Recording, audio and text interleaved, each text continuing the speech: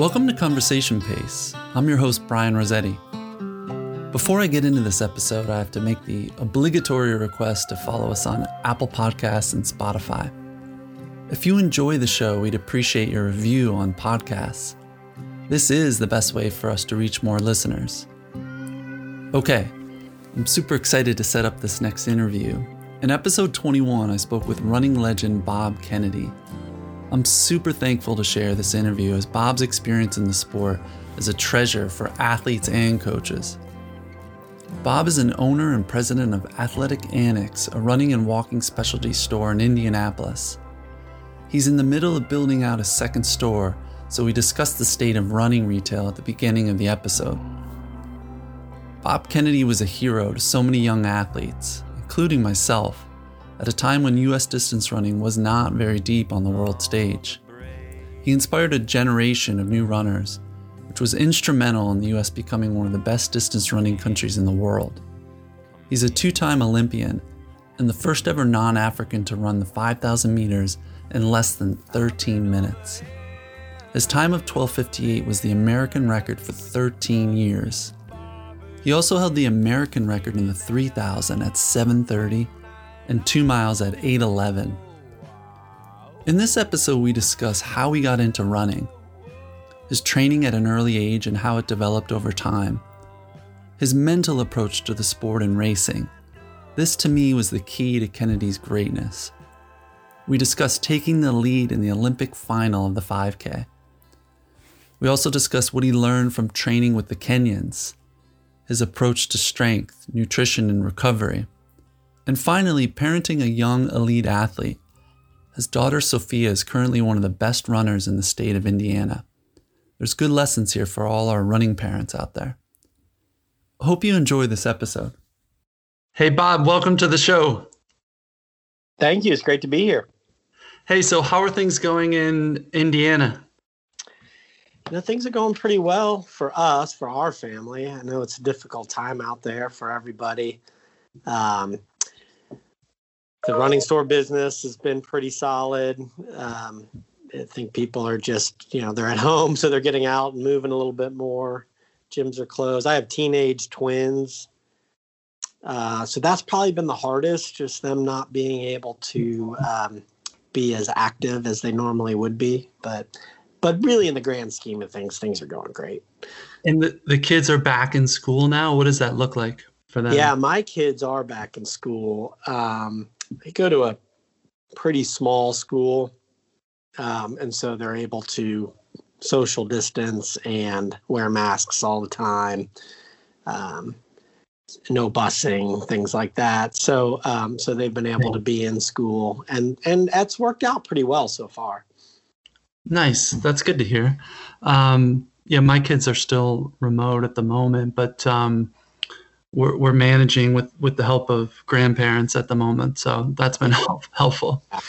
I've heard that story so many times.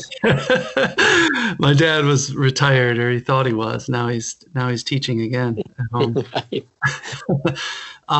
So talk about Run Specialty. You own 2 stores today, or correct me if I'm wrong. Yeah, it's a bit of a long and winding story, but effectively, actually right now I own 1 store. We're opening a second store. We're in the middle of a build out. Wow. Yeah. And so I've kind of grown and contracted and sold and purchased, and, it's a big, long, winding road of Run Specialty for me. And are you seeing what I've heard? I think I mentioned my brother owns a few Run Specialty stores as well, and it sounds like they're seeing a lot of new customers as a result of the pandemic. Are you seeing the same? And then what are some of the challenges you guys are dealing with at the moment? Yeah, we are seeing some of the same, and I think especially back in March, April, May. I mentioned earlier that people weren't going to the office; they were working from home. Gyms are closed. And I think as much as I need to get out of the house and do something positive for myself, and my guess is that was a big driver of new runners and walkers, but also re-engaged. So we would hear stories of new runners and walkers in the store, but we'd also hear a lot of stories of people who would come in and say, man, I used to run like 20 years ago, and I've started again. And those are actually really amazing stories because they're like, I forgot how much I love it. That's cool. And so that's been cool. And then what about some of the challenges? Because this, the pandemic hits, and Run Specialty, obviously retail in general, is already facing challenges. So what do you think Run Specialty needs to do? Obviously, you guys are like just such a creative community and such a big part of growing the sport. So what are some of the things that you feel like other store owners need to be doing to continue to grow and adapt to this difficult situation? I think the challenges are how do we continue to drive energy and engagement with the new runners and re-engaged runners we just talked about, but also the core running and walking community that's been there. And so with no events and no large events, I mean, there's so much energy created around community and events. That is such a big void. And so and I'll be honest, I'm not sure we've figured that out yet, the secret sauce to that, but really trying hard virtually, which is very difficult over a long period of time to create energy virtually, to do that, but to try to keep engaged the community so that when we roll out of this, they're kind of ready to go. I was talking to Joe Toth, who's at Saucony last week, and we were talking about, if there, let's say New York Marathon in 2021, knock on wood, hopefully that happens. The energy at an event like that, coming out of a pause, coming out of a lockdown, a shutdown, a pandemic, is going to be off the charts, right? So how do we maintain people, maybe not at the same level of energy, but enough so that when we get to that point, they're like, oh yeah, I miss this so much, right? Kind of another boost from that point. Yeah, we're building towards another big running boom, I think. But it's crazy in March, or at least in the spring, even during the lockdowns, we saw coaches having pretty busy seasons because I think a lot of people were still have their fingers crossed that something was going to happen this fall. And now it's crazy that we're like, knock on wood, 2021, the fall. Right, a year from now. It's crazy. So, but I definitely, see that once things do come back. But have you seen motivation just drop in terms of the runners that do like the training programs or that meet up for the type of group runs? And has that fallen off because events have just disappeared?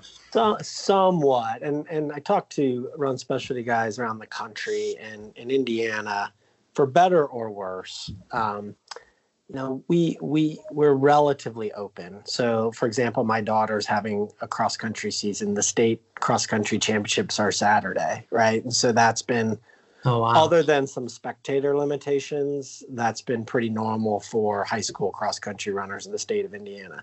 I know that's not the case around the country, right? So talked to a friend of mine who has a teenage son, runner in California, who's been devastated because they have nothing going on. And so the energy in Indiana, I don't think has been as extreme up and down as some other parts of the country. And like I said, for better or worse, like we could argue that we should be shut down. I totally understand that.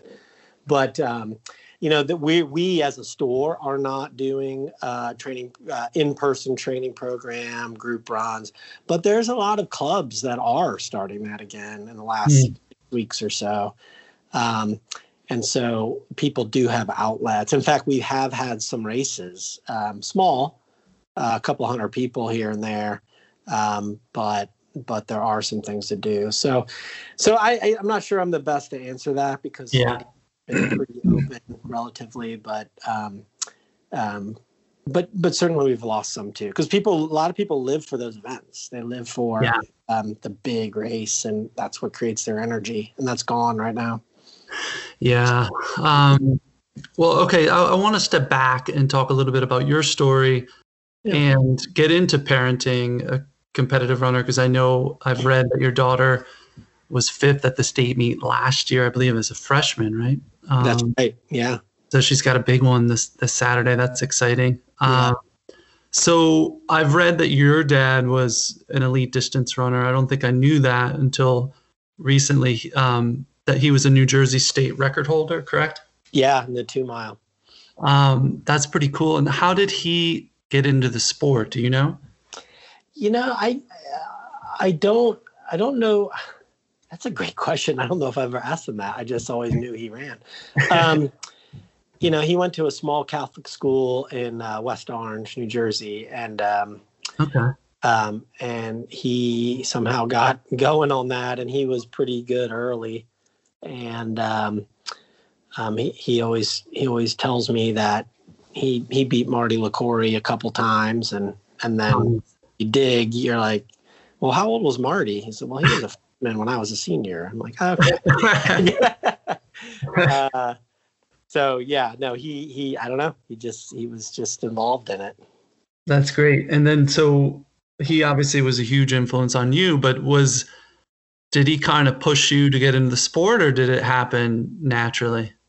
Yeah, no, he didn't push me at all. I grew up playing soccer and baseball and football, and I would say and where I grew up in Ohio, we didn't have elementary or middle school cross country programs or clubs.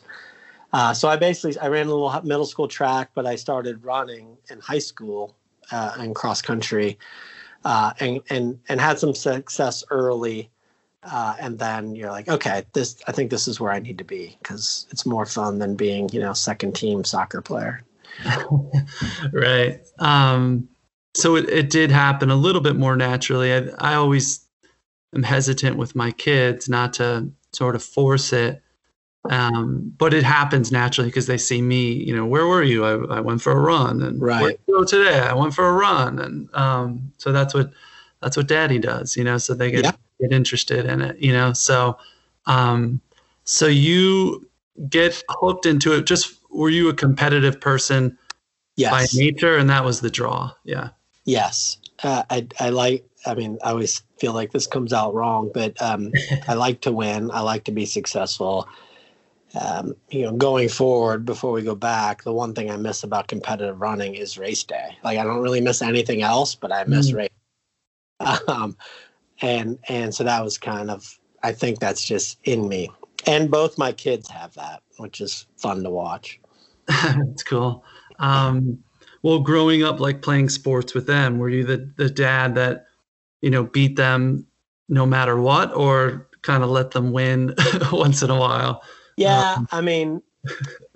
Certainly young, you didn't go all out, because you still want them to have fun.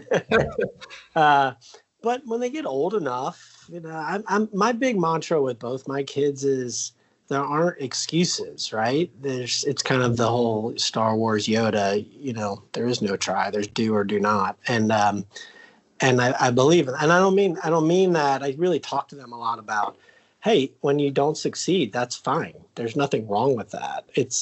But don't say, oh, the refs were terrible, or, whatever other excuses you can come up, just own it and then go back to, the drawing board. That's cool. How much running, Bob, did you do in high school? And was a lot of the training influence, like, was there an advantage because you had a knowledge base from your dad, or did you just have good coaching, or did you really just get by on talent and in high school? That's a good question. My dad, although very supportive, we never talked about training. And my high school coaches, I had Irv Christensen was my high school cross country coach, and he was a college runner, a small college in Ohio. And I'm very thankful for him and the track coaches, Coach Cavan and Coach McKay, that they really had this kind of philosophy. Once they realized that I was better than average, they really sought input. So they had other friends who might be college coaches or kind of a higher level coach that they would talk to and ask input on how to design work training, and really had a philosophy of, hey, our job is to get Bob ready for college running. And I'm, looking back on that, I'm really thankful, because I think there are, not all, but there are some high school coaches would take that and say, oh, this is my opportunity to, coach a star and make a name for myself. And I didn't have coaches that thought that way at all. And so to answer your original question, I was a pretty low mileage high school runner, 30 to 40 miles a week in cross country on average, 25 to 35 in track on average. And really never didn't run on Sundays usually, almost a whole high school career.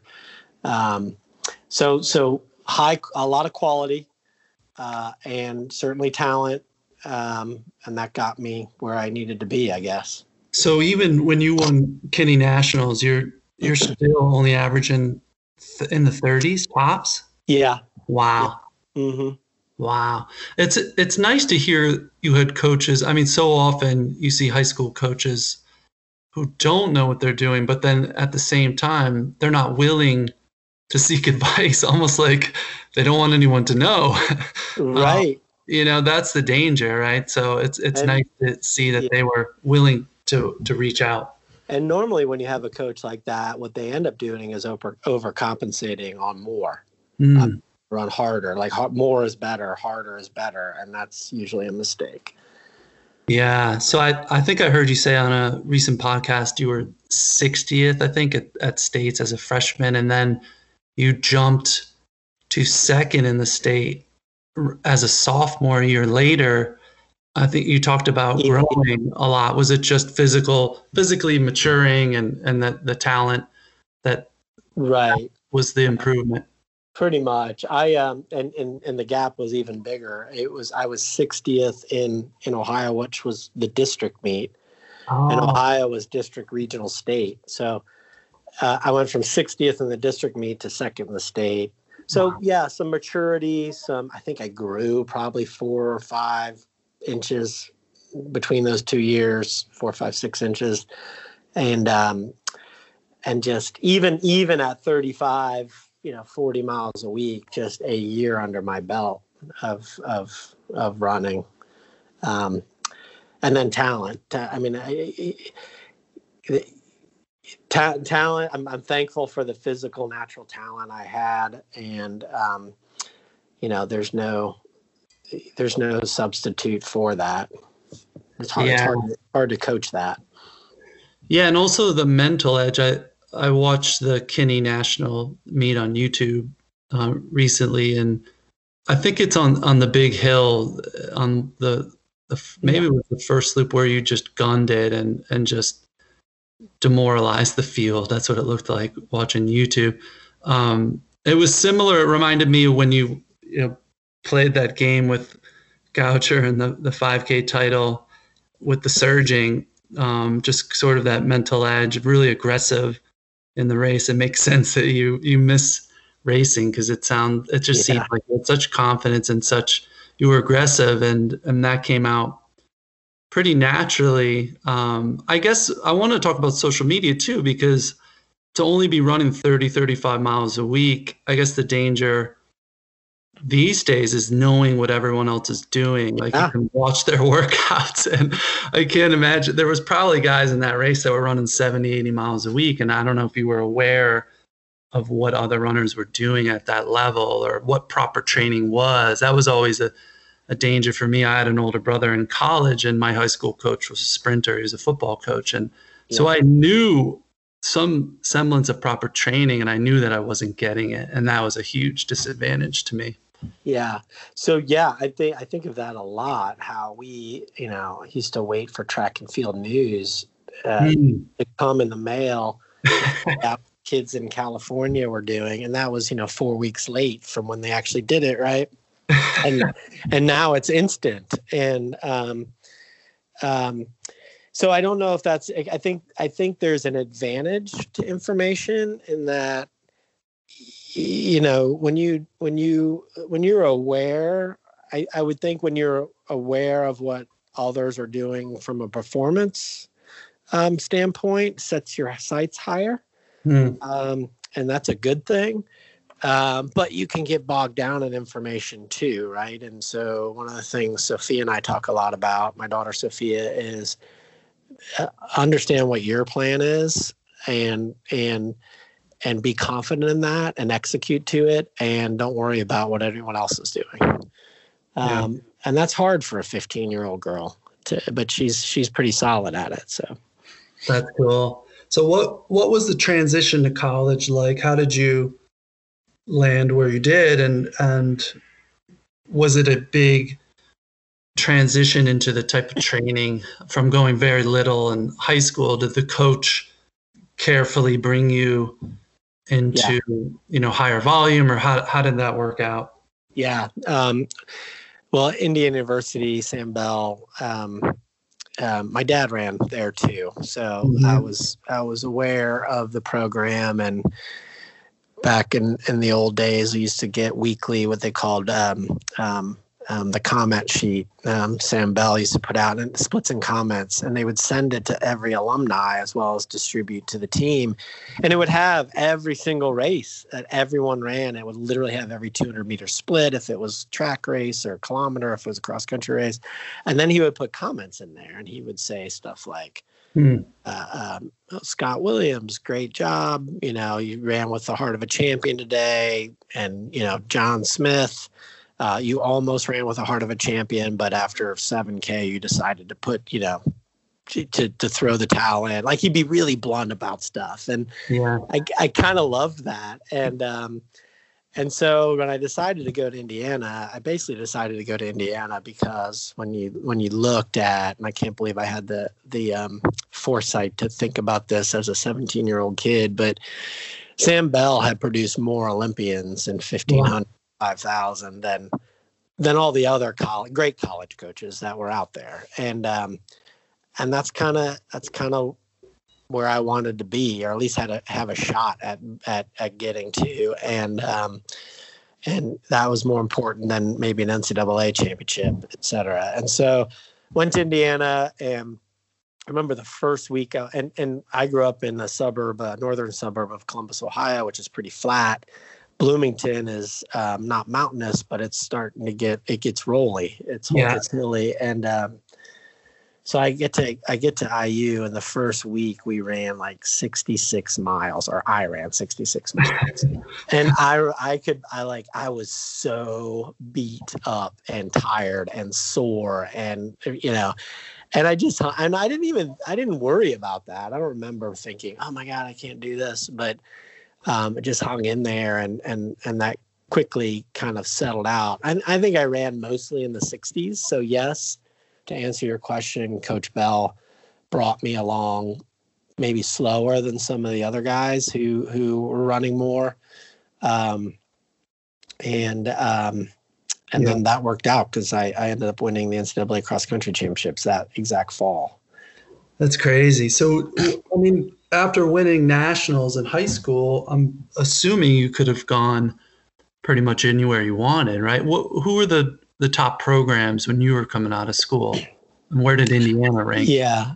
Well, from a program point of view, as far as a team, Indiana was average at best. But from elite, like Terry Brom, who was an 88 Olympic, Jim Spivey, Charles Marsala, just on and on and on of guys who were 145, 800 meter runners to 338, to just fast guys. And so my 5 schools, I looked at Georgetown with Coach Gagliano, who I love. He's great. I looked at Wisconsin with Martin Smith at the time. I was looking at Illinois for some reason that I can't remember why. And Texas, where Stan Huntsman was at the time. And, all those guys were iconic college coaches. And I'm not, you can't know if you would have been successful or more successful or less successful at any of those programs, but Indiana seemed to be the right fit. That's cool. So that's really neat to hear 60 some miles a week and you're NCAA champion. What was your expectation going into that season? I mean, were you that confident coming out of high school that you could compete right at the top? Was that the expectation right from the get-go? No way. I mean, in fact, I remember, I forget who, but there's conversation of just, I'm going from being a big fish in a small pond after winning Kinney to being a small fish in a big pond. And I was excited about that. I was excited about, Indiana had some great post-collegiates that were still trained with the team, and Scott Williams had won the Big Ten cross-country championship the year before, and he was still on the team. And so I'm like, I get to train with guys, right? I've never really had that opportunity before, and I'm just going to survive and see what happens. And then our first meet was the Kentucky Invitational in Lexington, and I finished third. And I think one post-collegiate won the race, and I forget who was second, but And then I was like, oh, okay. But I didn't know, because I had no idea if I was going to finish 50th or what. Wow. I had no idea, but finished third and then went from there. Won the Big Ten championship. I think I was fourth in the regional. And going into the NCAA championships, Coach Bell asked where I thought I was going to finish, and I said something like top 15. Top 20, and he said, no, you're a top 5 guy. And that was a surprise to you. Say that again? That was a surprise to you that he said that? Top 5? Yeah. I mean, after knowing him longer, no, it wasn't a surprise. But yeah, when you're barely an 18-year-old kid, it was. And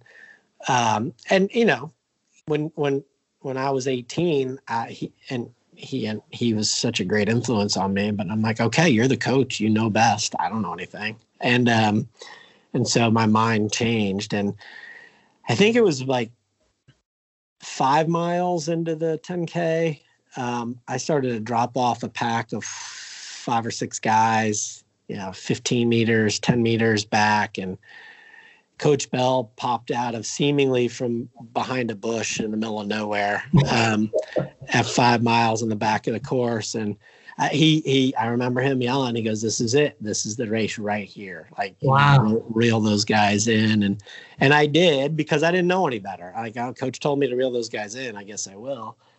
And, but had you given up? Like, did you feel like it was over, or you had lost those guys before that moment? It's hard to remember back to that moment, but my guess is, as an inexperienced freshman, you just lose focus a little bit and you don't realize what's happening. And before you know it, you're 15, 20 meters back. And if you don't recognize what's happening, then that's where you end up. And and so for him to be in the right spot at the right time was crucial. Now, as you get older and more mature, you hopefully you learn not to let that happen on your own, if you're physically capable. But it's nice as a coach to hear, like, you cheer on athletes sometimes in these big cross country races, and you kind of wonder, like, does it matter? Are they hearing? Are they responding to this stuff? But it's nice to hear that. We had Lynn Jennings at one of our VDOT coaching clinics several years ago, and she recalled a story. I think it was her 3rd world cross country win. Yeah. And I forget where it was. They were doing these loops on this grass course. I forget which country it was in. And she talked about the moment where she starts to fall off the lead pack, and she started throwing a pity party. And all negative emotions started, coming in. She's like, it's over. I can't believe this. And her coach snuck into the infield. He went under the ropes, got into the infield, and surprised her and just popped out. And she said he's just screamed at the top of his lungs right into her ears. And sure enough, she responded and, proceeded to catch the pack and then outkicked everyone at the end to win. So it's pretty cool. Well, and you're when you talk about does it matter yelling, and as a parent going to cross country races now, I kind of want to. I've jokingly, I won't do this probably, like we should write a book or have an Instagram account of all the funny things parents say at a cross country meet, but I'm a big believer that and this is why it really should come from coaches. Like coaches should be able to say things in the middle of a race that trigger something, right? That's been talked about and worked on and mentioned and yelled in training. Yeah. And Coach Bell's was a few of them, but a big common one was stay up, stay tall. And I knew what that meant, right? It wasn't just a word. I was like, oh yeah, right. I need to relax and stay up and stay tall and stay in this, right? As opposed to kick now or run faster or things like that really don't help. Well, we often talk to sports psychologists, and one thing I appreciate you saying that, because one thing that sticks out in their advice is that you have to practice that stuff too. So it's almost like coaches can't just yell out to try and fire someone up. It should be something they're used to hearing, or they know what you're talking about. It can be translated. You have to practice that stuff too, which is kind absolutely. Yeah.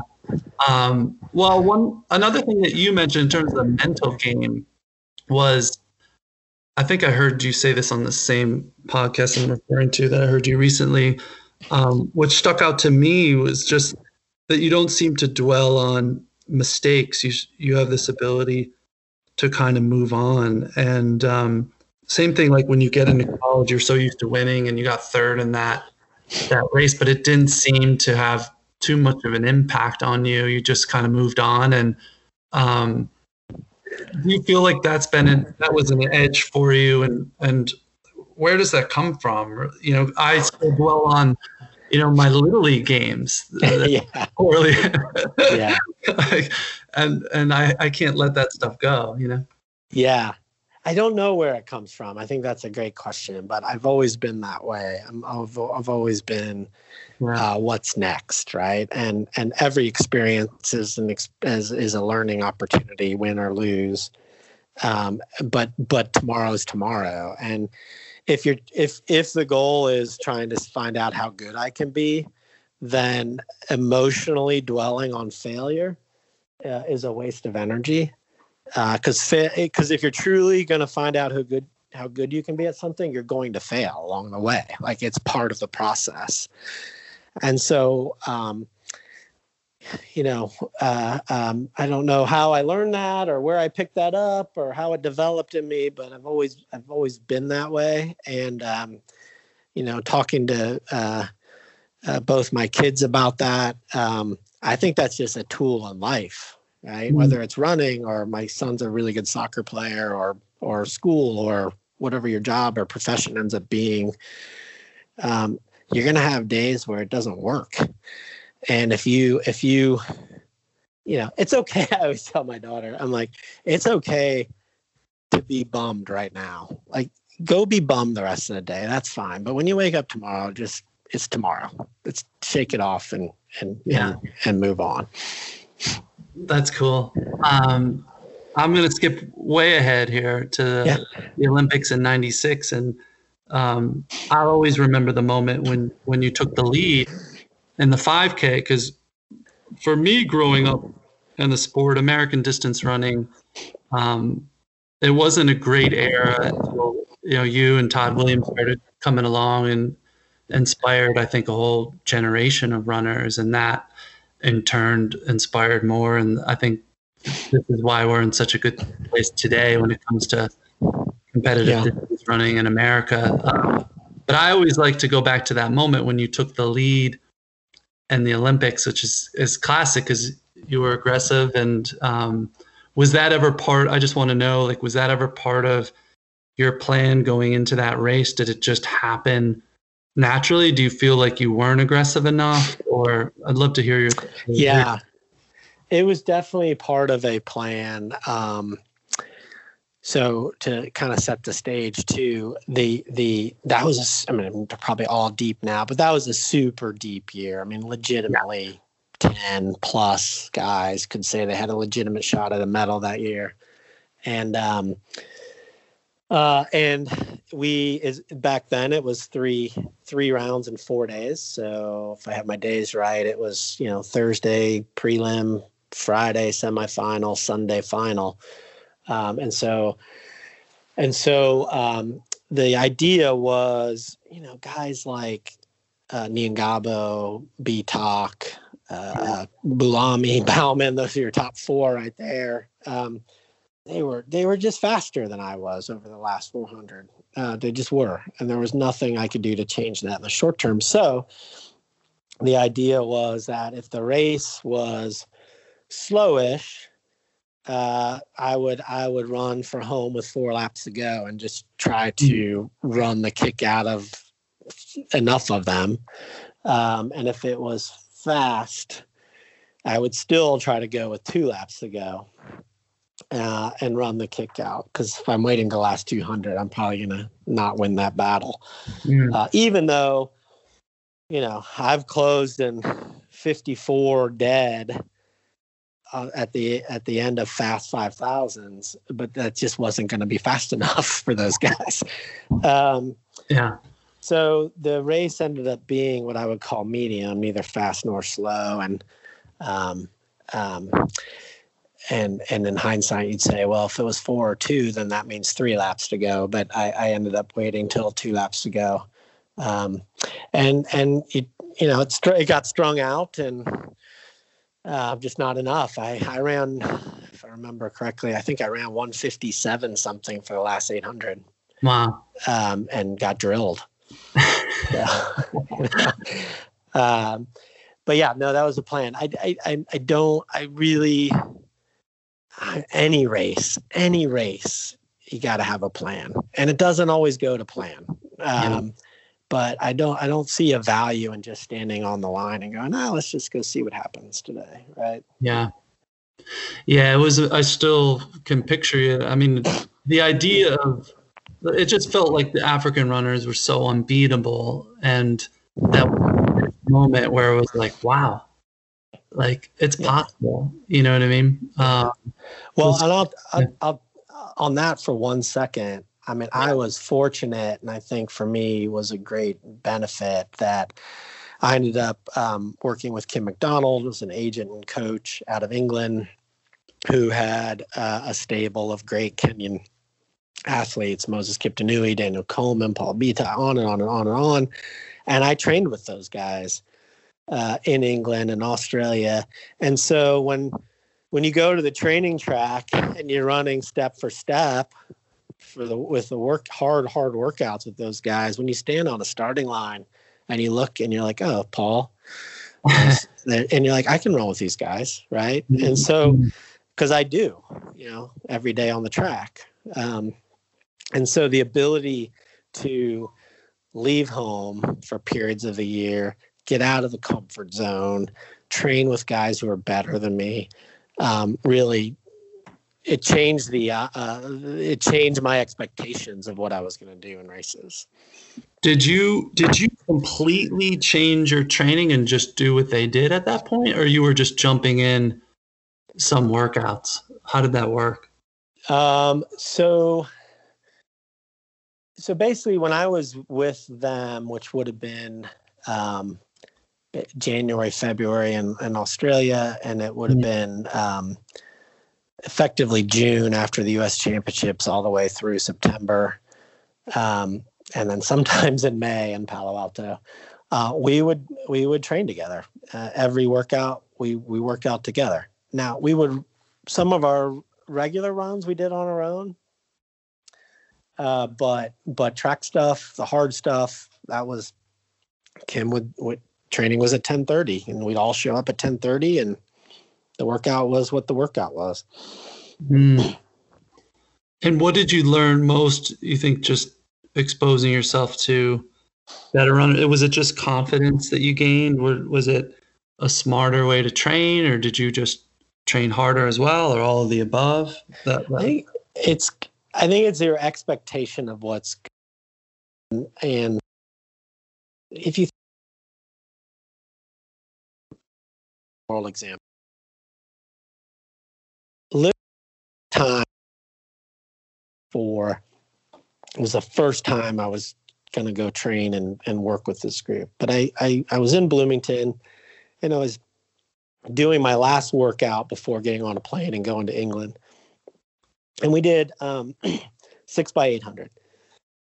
And, I started out at 205, 204, worked my way down to like 2 flat on the 5th one and ran 159 or something for the 6th one. That was great. That was like one of the best one of the best workouts I've ever done like that at the time. Get on a plane, go to England. I don't remember how many days. Let's just call it 7 or 8 days later. I get on the track for the first time, and coincidentally, we're doing 6x800. And we start at 158. I mean, and I ran 158 and 158 and 158 and 159 and 157. And I'm like, oh, this is just a different level. And the workout I did in Bloomington, the 205 down, it wasn't easy. It's not like I was jogging, right? But it was solo in Bloomington. Right. Yeah. And I didn't know that maybe there's a different expectation because I'd never experienced it. And prior to that point, training with these guys in college, you're mostly just doing everything solo. You were just better than everyone, right? There was really no a lot. Well, I was fortunate to have some postgraduates at IU, Terry Brom for a while. So not everything was alone, but yeah, some of it was, yeah. How much I feel like since you were in the game, like so much has happened with strength training, yes, in terms of what we know. Obviously, recovery tools. There's a lot of tech out there now. What were you guys doing back then? This is like, you're at Nike, yeah, at the top of your game. What was strength training? What did you do? What did it look like? It was very basic. It was so basic. Literally, 2 or 3 days a week at the most. 2 days a week during the season. A little bench press, light bench press, a little lat pull, a little light squat, whether it be single leg or double leg. That was about it. It. And now, my good friend Pascal Dubert, who does all the strength stuff for the Bowerman Track Club, it's so much more involved and detailed and more effective, right? Yeah, I think. Yeah, no, it's unbelievable. That always bothers me, like looking back, like, I wish we knew all this stuff back then. What about nutrition? Was that a focus of yours, or was it still just kind of like I eat fairly well and I don't need to worry about it? It was the latter. I mean, I knew what was healthy and what was unhealthy, and I generally ate healthy, but I didn't think about how much protein I was having and how much carbohydrate and how much, but I didn't eat a lot of junk food. I didn't, it's in season for me, which was basically, call it January through September. I was pretty healthy eater, but not regimented. And it wasn't until I did a training stint with Dieter Hogan, great marathon coach, where I even heard of someone talking about things like slow digesting and fast digesting carbohydrates, and you can eat this one here and this one there. I'm like, oh wow, people actually think about this in more detail than I've ever thought about it. Right. But, yeah. And then the other thing, I don't know if you're asked about this or not, is altitude. And I trained at altitude very, very late in my career. And I think if I did everything over again, that's the one thing I would do different. I think I'm the only athlete to run under 13 minutes in 5,000 that did not train at altitude. Wow. You said at the end of the career you did. Where would you go? A little bit. Boulder. I was in Albuquerque once. Did you find it helpful or no? Yeah. But it wasn't, I was kind of post prime, so, helpful. I still expected to run 1250, even though that was probably going to be impossible when I was 32, but yeah, not impossible, but unlikely. So yeah, I found it helpful. I really enjoyed it. I'm not even sure I knew if I was doing it the right way, honestly. Right. Yeah. Jack is sort of, so everyone thinks he's the altitude guy. He's actually kind of mixed on it. To him, he always emphasizes the training camp effect, that sure, you're just putting yourself in a good environment to get good training in, and good weather. And in terms of the physiological benefits, I think it can be minimal in some cases. Like you said, it depends on how you utilize it. He always makes the point, like, why aren't the best high school runners from Colorado? Right. They're from New York, or they're from places that have larger populations. Right. Yeah. I think I would, and I'm not a scientist, I would argue that the top echelon of talent probably benefits marginally from doing it the right way. And that tiny margin matters, right? The difference between 1258 and 1254 is a big deal. Yeah. That and the risk is, if you do it wrong, it can be damaging. Yeah exactly. Well, then real quickly, do you feel like you stayed pretty much healthy over the course of your career? I know you battled some injuries towards the end, but overall it seemed like you were pretty durable, right? Or did I miss some injuries? Minor things that would last a few weeks, or I think I had one stress reaction that lasted 5 weeks in my career. So yeah, I'm generally healthy. And what do you think, just as a coach, I'm interested to know your perspective, like looking back on that, what are some of the reasons why? Is it just maybe your lower volume and that allowed for greater accumulation consistency, or were there other factors you think that, were you constantly trying to prevent injuries, or did it just kind of happen naturally? Yeah. I think in high school, certainly the low volume, the rest in the off season, that allows, there's just less wear and tear. And so less things are likely to happen. And of course you're 16 and 17. So you can handle a lot more at that age as well. College, similar, right? I still wasn't running crazy mileage.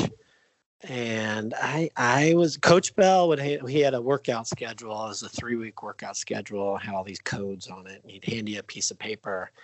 He goes, here's the next workout schedule. And every time for the years that he coached me, every single time he gave it to me, he'd say, and rest is the most important thing on this workout, on this schedule. And so we knew we rest when we were supposed to rest, we rested. And it's so impactful to stay healthy. And then, of course, you get to be a professional athlete, and even college at a school like Indiana, where they provided the equipment. When I was a professional athlete, I every 2 weeks, like clockwork, I put a new pair of shoes on, whether I needed them or not. Right? I just had massage and recovery and cycling training, so it's not just hammering for months.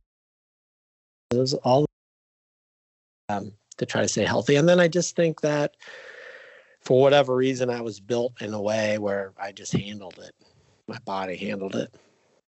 Yeah, that's cool. So cycling, you always made sure to take time off, or just stay away from intense training throughout the year? It was both. I didn't really take days off in the, call it, November through September. But cycling up and down. So we might have a 3-week period where we're really going high mileage, high intensity.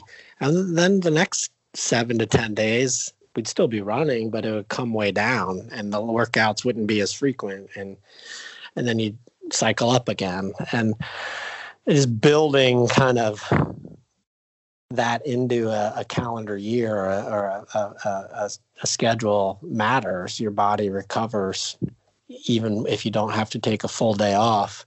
And then after the season, and I tell Sophia this too at the end of her season, Coach Bell always used to tell me, go home, don't run, at least 2 weeks, but ultimately just come back when you feel like running again.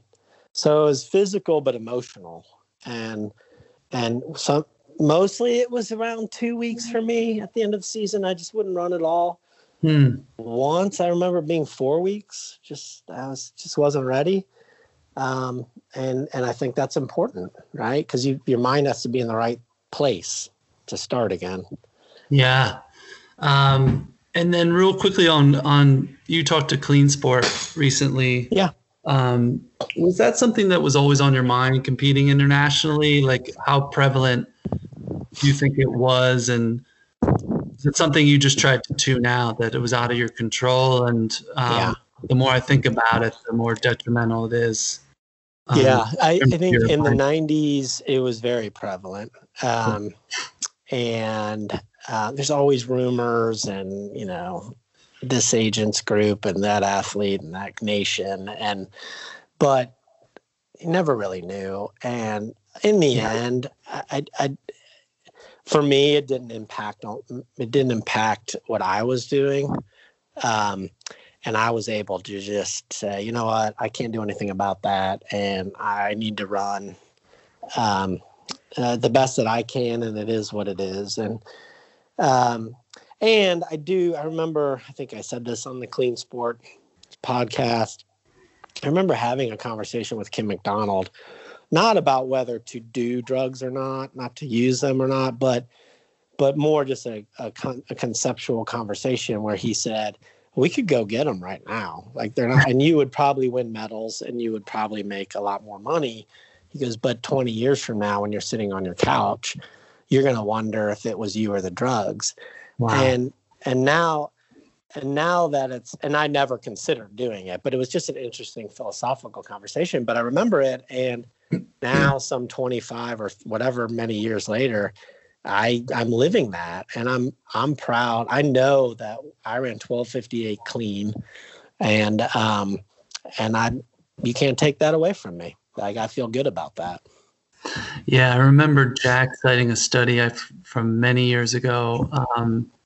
It was basically asked these athletes question: if you could win, an Olympic medal, but do it in a way that you were going to lose years on your life taking these substances, would you still do it? And sadly, it was kind of shocking how many said yeah. But I think ask them that when they're 40, though. Yeah. It's a different. You have a different outlook on life when you're 20 versus when you're 40 or 50, and also, I'd recognize that my ability to make that choice might be different than someone who grows up, in a mud hut somewhere else in the world, right? They have a different world they're looking at and a different set of opportunities or not opportunities. And I can't judge that. I don't live that. Yeah, that's fair. That's a good point. So good luck this weekend, man. How is your daughter? How does she feel going into the race? She's excited. She loves the big stage. She's more, huh? She it doesn't bother her, and I love that about her. She win or lose, she gets excited. She doesn't get nervous. I mean, she gets nervous, but it doesn't get debilitating. And so we'll see. She's been running great this year, much better than last year. There's some great girls in Indiana So Wow. she got a chance at winning. She's also could be 5th or 6th, and I'd still run a great race. So. Do you see yourself as like another coach for her, or do you try and just stay, supportive as a parent and not step on any toes when it comes to? Yeah. Is it hard to do? Yeah, no, it's hard for me. I think I'm successful, but she has a great high school cross country coach who I think has a really good grasp of the different physiological systems and how to train them. And so I feel confident in that. And so one of the things that Sophia and I talk mostly about are just what's going through her head, preparation, what she's thinking about going into a race, what she's thinking about in the middle of a race, how she should prepare her mind. I remember saying something to her just a few weeks ago when she was talking about visualizing a race. And I'm like, what are you visualizing? And she said, well, I'm visualizing winning. I'm like, and I said, well, how does that feel? She goes, that feels easy. I'm like, well, that's the wrong way to visualize it. You should visualize the pain and discomfort because that's what's going to feel like, Oh, that makes sense. Yeah, that makes sense. So just little things like that, just preparing your mind for what the race is actually going to be like so that you're not surprised or disappointed when you get to 3K and you're like, oh, this hurts. Well, yeah, it's supposed to hurt, right? It's not a surprise.